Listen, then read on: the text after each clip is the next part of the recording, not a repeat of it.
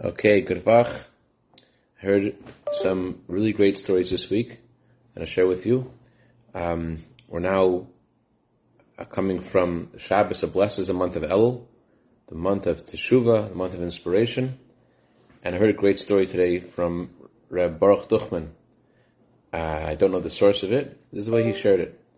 He said there was a very wealthy man who was looking for a prospective groom for his daughter, and his rabbi said to him, I know a really, really great guy, a genius Torah scholar. The only thing is that he stutters a bit. But other than that, he's amazing. He's a wonderful man with an excellent character, a genius Torah scholar, and he's dedicated to studying Torah. He'll be a perfect match for your daughter. The wealthy man isn't so excited. He said he stutters. Yeah, he stutters, but I'm telling you, don't worry about the fact that he stutters. He's really, really a special young man. So the wealthy man said, okay, let me meet him.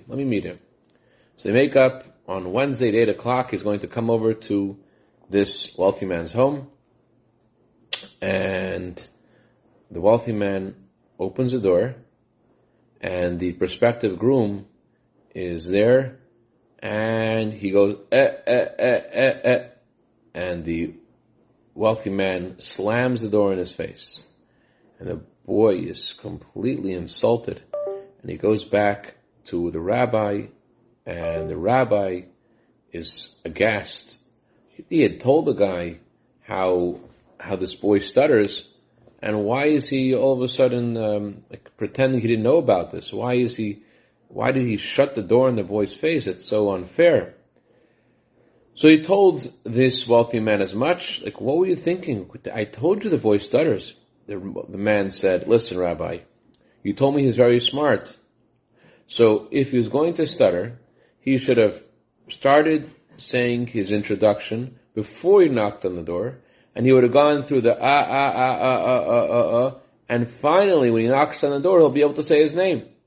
The fact he knocked on the door, and he knew he was going to stutter anyways, so why didn't he just start trying to say his name before? And by the time when he would knock on the door, I would open the door, he would be able to say his name. He chose to begin saying his name later. So he knew he was going to stutter, he should have started earlier.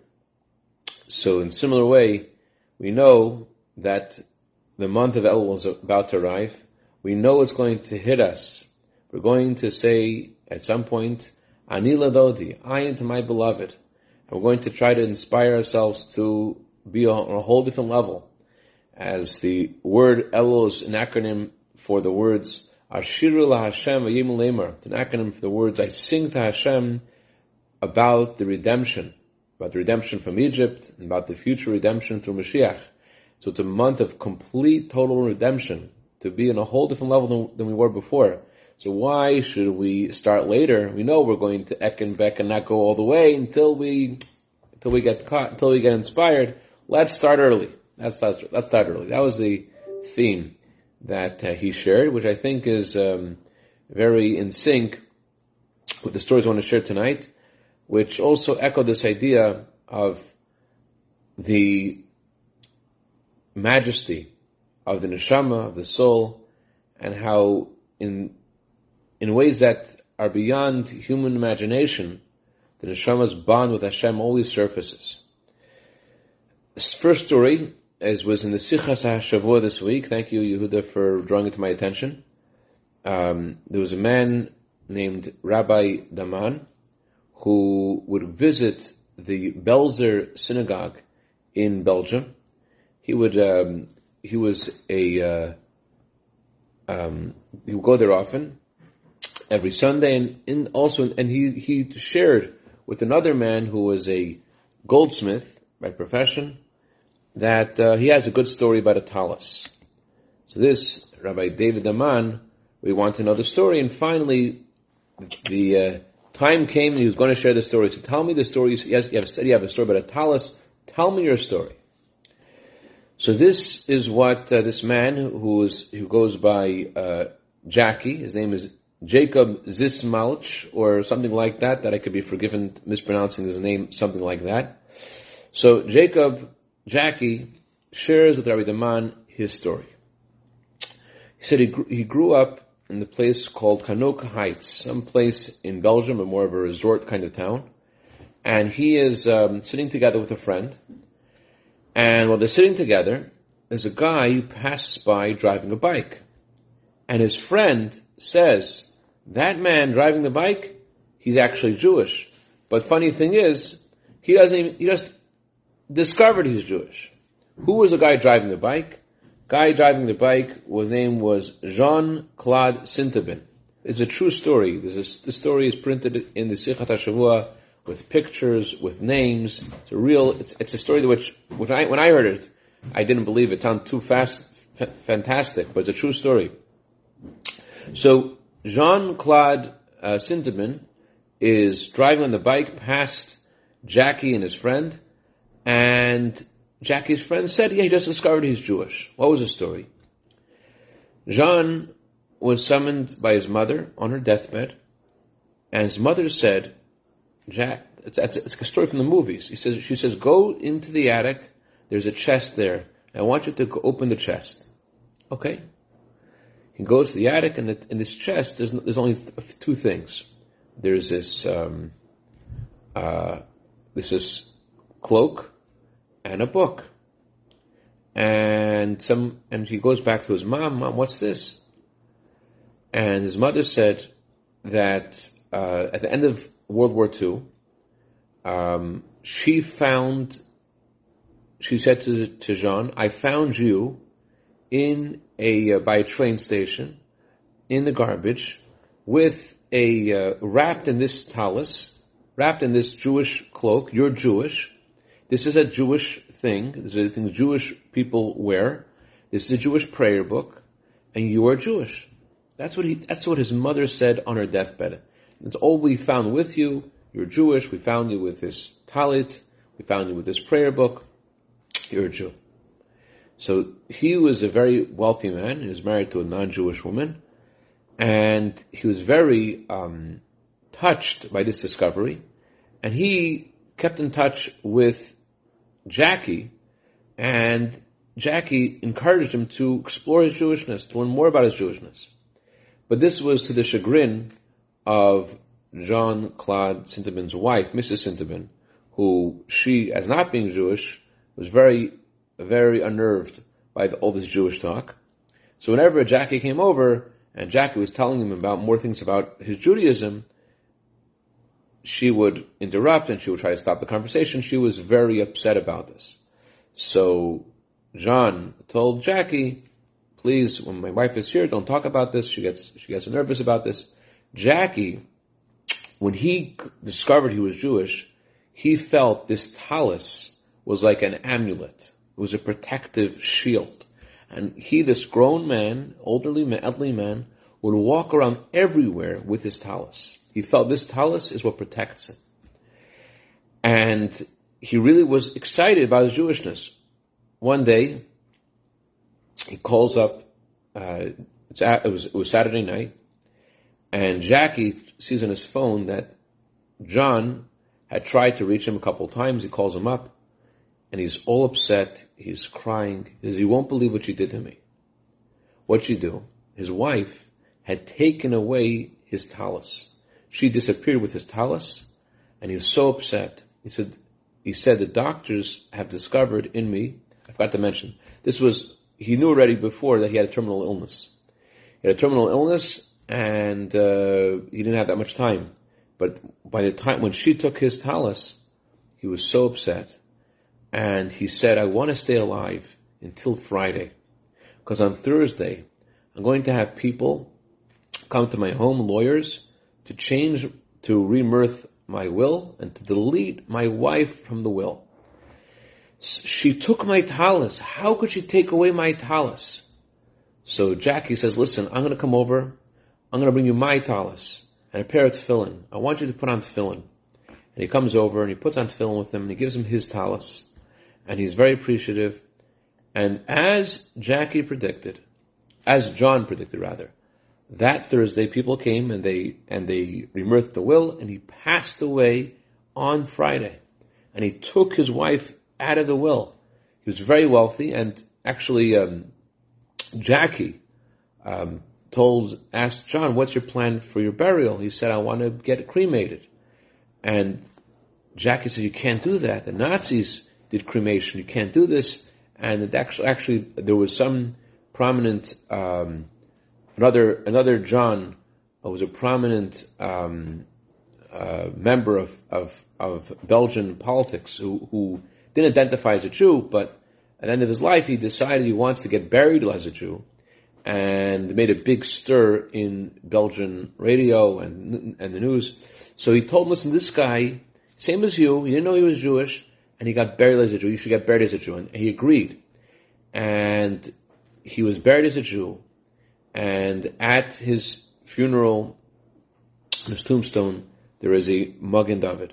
Jackie told this whole story to Rabbi Daman, who was so overwhelmed by this story that he wanted to go visit the burial place of Jean-Claude Sinterman, and he went there, and he said prayers there, and there's a picture of the grave with Rabbi Daman, and this shows you how, we think we know who we are, but our Jewishness, our soul, is our most real self, and we could hem and haw, but that's who we are. I'll tell you another story that I just heard this week as well. Also, he has the talit with him when they buried him.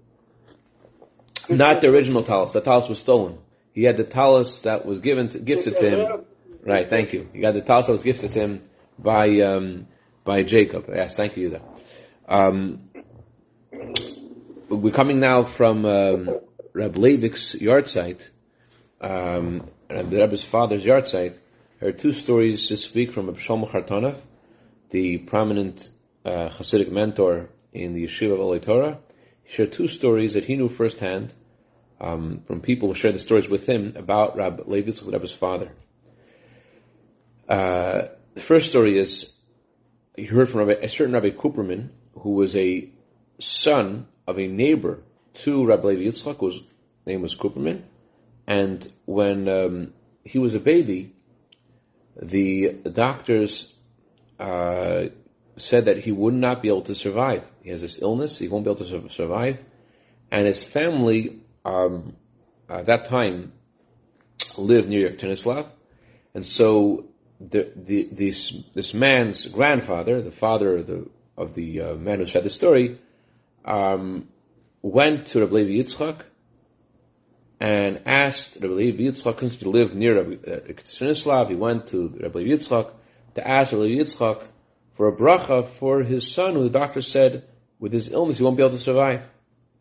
So Rabbi Levi Yitzchak said, with that illness, the doctor is saying he can't survive. With that illness, you could live for 70 years. That's what Rabbi Levi Yitzchak said. This man lived, this baby lived for exactly 70 years. Just like Rabbi Levi Yitzchak said with his words, he could live for 70 years, and as his words were exactly, he lived for 70 years. Another story about Rabbi Levi Yitzchak, that story happened in Katrinislav.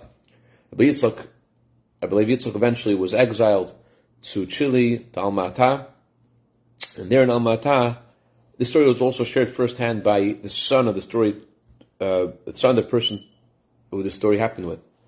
There was a baby, and the baby was very ill. Because the baby was very ill, they did not want to perform a circumcision on the baby. And they consulted Rabbi Levi Yitzchak. Rabbi Levi Yitzchak said, give him a circumcision and he'll recover. Exactly the opposite of what the doctors thought, that the doctors didn't want to circumcise him because who knows what's going to happen. Rabbi Levi Yitzchak said the exact opposite. If you'll circumcise him, he will recover. No, it's amazing. Like, if our tzaddik sees things that are beyond our knowledge, but we think, our physical body's health is coming from, maintaining the physical laws of nature. But in this instance, Rabbi Levi Yitzchak actually healed the baby with the mitzvah of circumcision. It tells us a lot about what we, as I mentioned before, our identity as Jews, identifying with our soul, not just identifying with the physical. So this week, on that note, I was blessed to have Rabbi Fishman, ein gesund, my teacher for many, many years in Worcester, Massachusetts, was here at the Shabbos. He shared a few stories on a similar theme. Shared many stories. Maybe I'll share some of them tonight and just keep them for other stories for another occasion. But one story that you should have never heard before was about my grandfather, Rabbi Fogelman Olav Shalom, who was a student in the yeshiva, in the previous Rebbe's yeshiva in 770. And the previous Rebbe, when he arrived in America in 1940, didn't have his library, did not yet arrive, and he needed books. He needed simple books that the previous Rebbe needed. And he sent my grandfather to go buy books at a bookstore in Lower East Side. And my grandfather shared with Rabbi Fishman something he heard from the proprietor of this store. I think his name was Rabbi Frankel.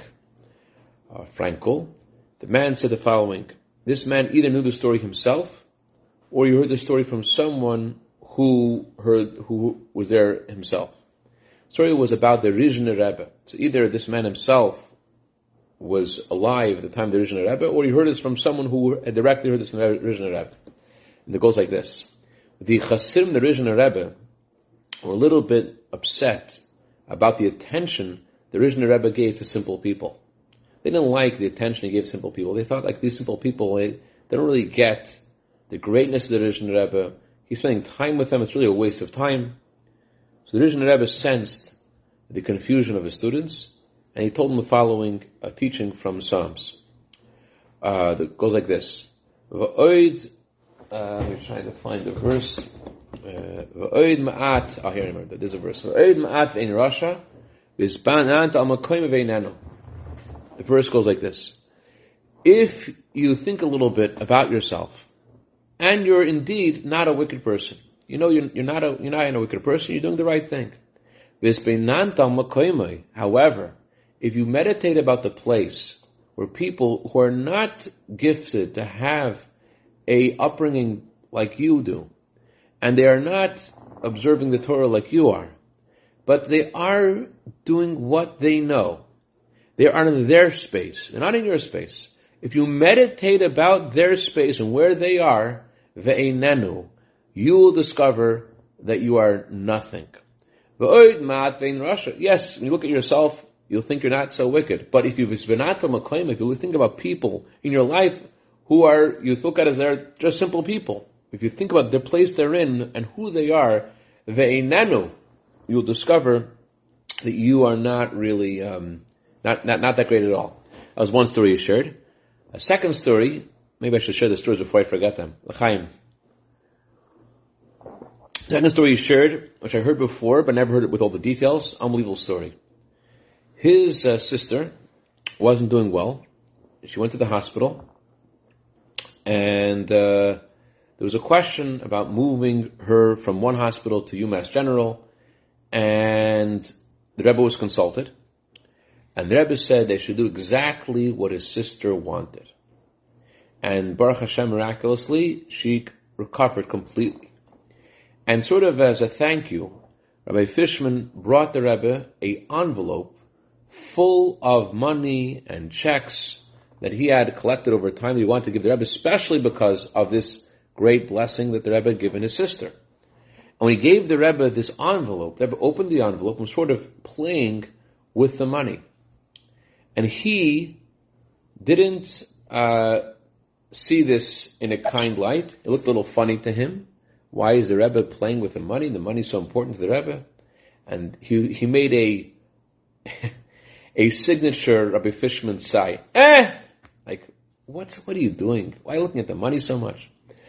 That was his knee-jerk reaction. I don't know that more than what he told me. So the Rebbe looked at him very seriously. The Rebbe said, what is by you physical is by me spiritual. In other words, the money, you think the money is something physical? What is by you physical is by me, the Rebbe says. This is actually spiritual. In other words, the physical money, again, money belonged to a Jew. Looking what a Jew is, in my own words, not the Rebbe's words, what is money for a Jew? It's a spiritual thing. As the Alter Rebbe said, that Hashem gives to Jewish people physical things, and Jewish people make out of the physical spiritual. That's who we are. On that note, another story he shared was this. Rabbi Fishman as I mentioned, he taught me. He also taught Zalzain Gesund, my mother, and all my uncles. He's teaching for many years. He said he taught for 61 years. And that was just officially as part of the school. He still teaches, and as he taught us today at the Farbrengen. So he shared the following, that he once got an offer to do business with a certain very prominent Jew, Rab Asher Kazanovsky, Olav Shalom, who was the president of the synagogue that I attended as my grandfather's synagogue. Asher Kazanovsky wanted to start a sweater business. And he wanted Rabbi Fishman to invest in the business. And Rabbi Fishman consulted the Rebbe. Maybe you should get into this business. And the Rebbe responded, it's the opposite of what you write to me every single month. Every month, Rabbi Fishman said, he wrote to the Rebbe a report about his students, what they were learning. He wrote it in detail. He taught both children, second grade. He taught also the girls' high school in Worcester, the Beis Chana. He taught them Chumash with the commentaries. He also taught 6th to 8th grade. He taught Talmud and Rashi and Tosfos, intricate Talmud. And he reported to the Rebbe every month his achievement with the students. So Rebbe was saying, it's an opposite of what you write to me. In other words, you have such satisfaction of the teachings of teaching Torah to your students, and now you're writing about going to business. In other words, don't you get what you really enjoy? This isn't for you. This isn't what it's about. You focus on what you really enjoy. Focus on what really matters. Focus on teaching Torah to your students. The physical, the money. So it's interesting. On the one hand, the first story was highlighting how when a Jew has physical things, it's really spiritual because he could do spiritual things with it. On the other hand, it was telling him in the second story, but know what the purpose of it all is. Don't let the present need for money derail you from where you need to go, or what your goal is, or what it's all about. Your students, what are you getting into a business for? That was another story he shared. I'll say the other stories for another time. That Rabbi Fishman, I wanted to share 2 stories I heard this week. Unbelievable stories, jaw-dropping stories. First story, you may have heard part of it. It's a voice recording of Rabbi Moshe Bleich, who shared the story on WhatsApp, and it went a little viral. So Rabbi Moshe Bleich, he's a Rebbe's emissary in Wellesley, Massachusetts. He didn't share the first part of the story, which I heard from him 25 years ago. The story is this. Rabbi Moshe Bleich, he comes from Stolin and Chassidim, Karlin Stolin. And as many Jews, whether they were originally from Chabad or not, they would come to the Rebbe to receive blessing from the Rebbe. Especially, many people came to the Rebbe after a holiday, when the Rebbe would give out wine from his holy cup that he had said the grace after meals on, Kodesh Shel Bracha. People would come from all over for hours and hours and hours, till wee hours of the morning. They will distribute wine. And Rabbi Moshe Bleich came with a group of friends to see the Rebbe, to get a blessing from the Rebbe. When his friend, who was in front of him, came by the Rebbe said to his friend, put out your right hand. According to Torah, the right hand has prominence. If you're a righty, if you're left hand, your left hand is considered like your right hand, and your left hand has prominence. But either way, the Rebbe said to him, you should put out your right hand. Problem was, this guy was somewhat paralyzed in his right hand, and he couldn't put his right hand out. But the Rebbe repeated again, put out your right hand. And as I repeated it, I think it was the third time, he finally, miraculously, put out his right hand. Everyone around was so annoyed, why is this guy taking up his time?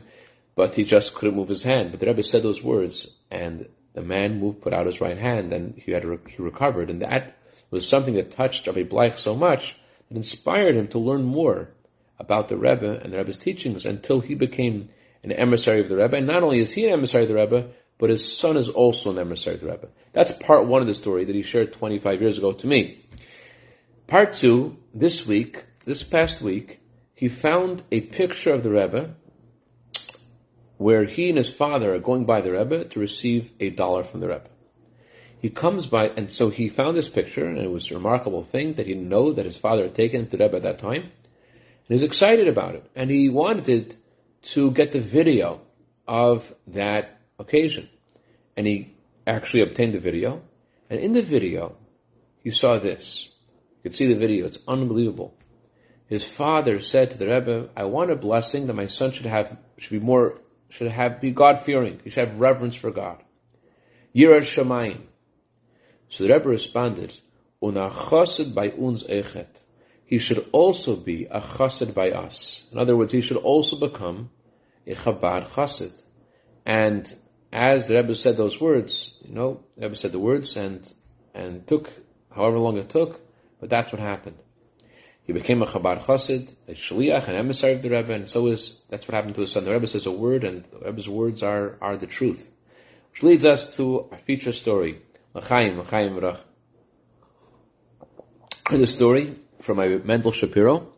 Heard the story from my cousin, Rabbi Chaim Drizin of Crown Heights. Rabbi Chaim Drizin visited the Rebbe's Ohel. It's a fresh story. At least for me it is. Maybe you've heard it before. He visited the Rebbe's Ohel. It was in the wee hours of the morning.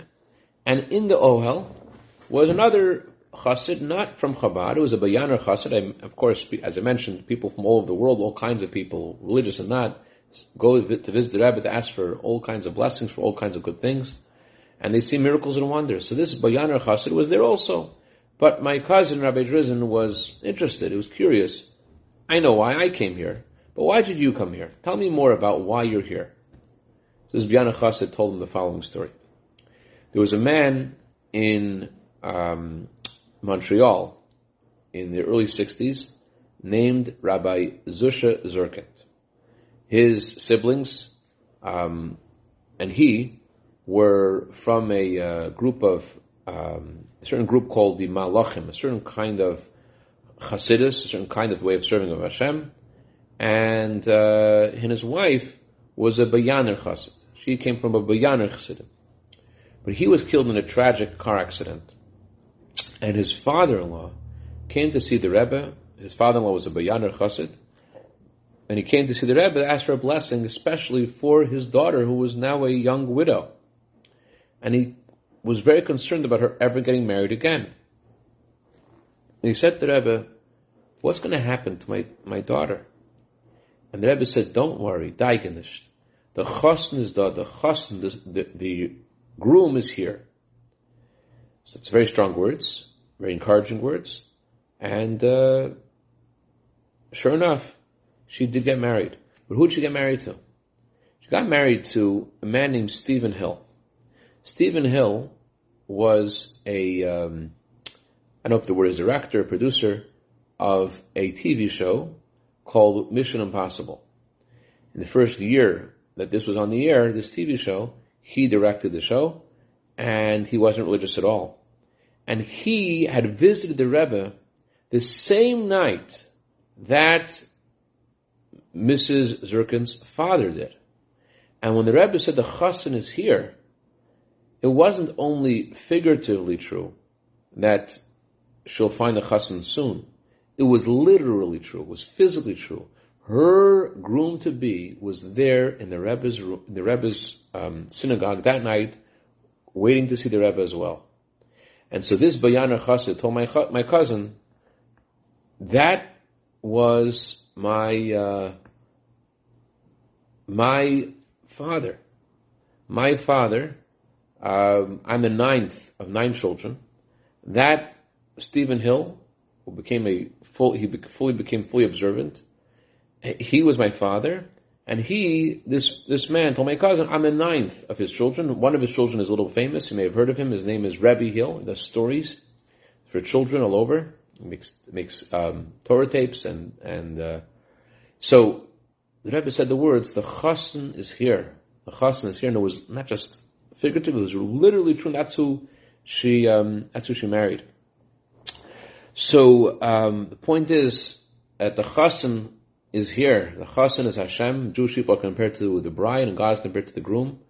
And the groom is ready for us. We're beginning the month of El this week, waiting for us to, the king is in the field, waiting for us to come, and he's waiting to redeem us and bring us to Eretz Yisrael with Mashiach, and waiting for us to be ready to that last good thought, last good word, last good action that will tip the scale and bring Mashiach. You have to know it's It's here. As we read in today's Torah portion, God said, look, I'm giving you today a blessing. You hear God's words, it's very dramatic. It's like, look, wake up. It's real, it's happening. It reminds me of Rabbi Fishman when I was in his class. He would say, Maris! That was his word of affection for me. Maris, wake up. And similarly, God's saying to us, look, wake up. I'm giving you today a blessing. Hashem is announcing through His prophets that we are going to receive a blessing. The coming of Mashiach, the true and complete Geula, it's really happening. It's not just one day. It's happening today. The true and complete redemption with Mashiach. It's happening. This is what's going on. The Chassan is here. Just like in the story. L'chaim, l'chaim. Should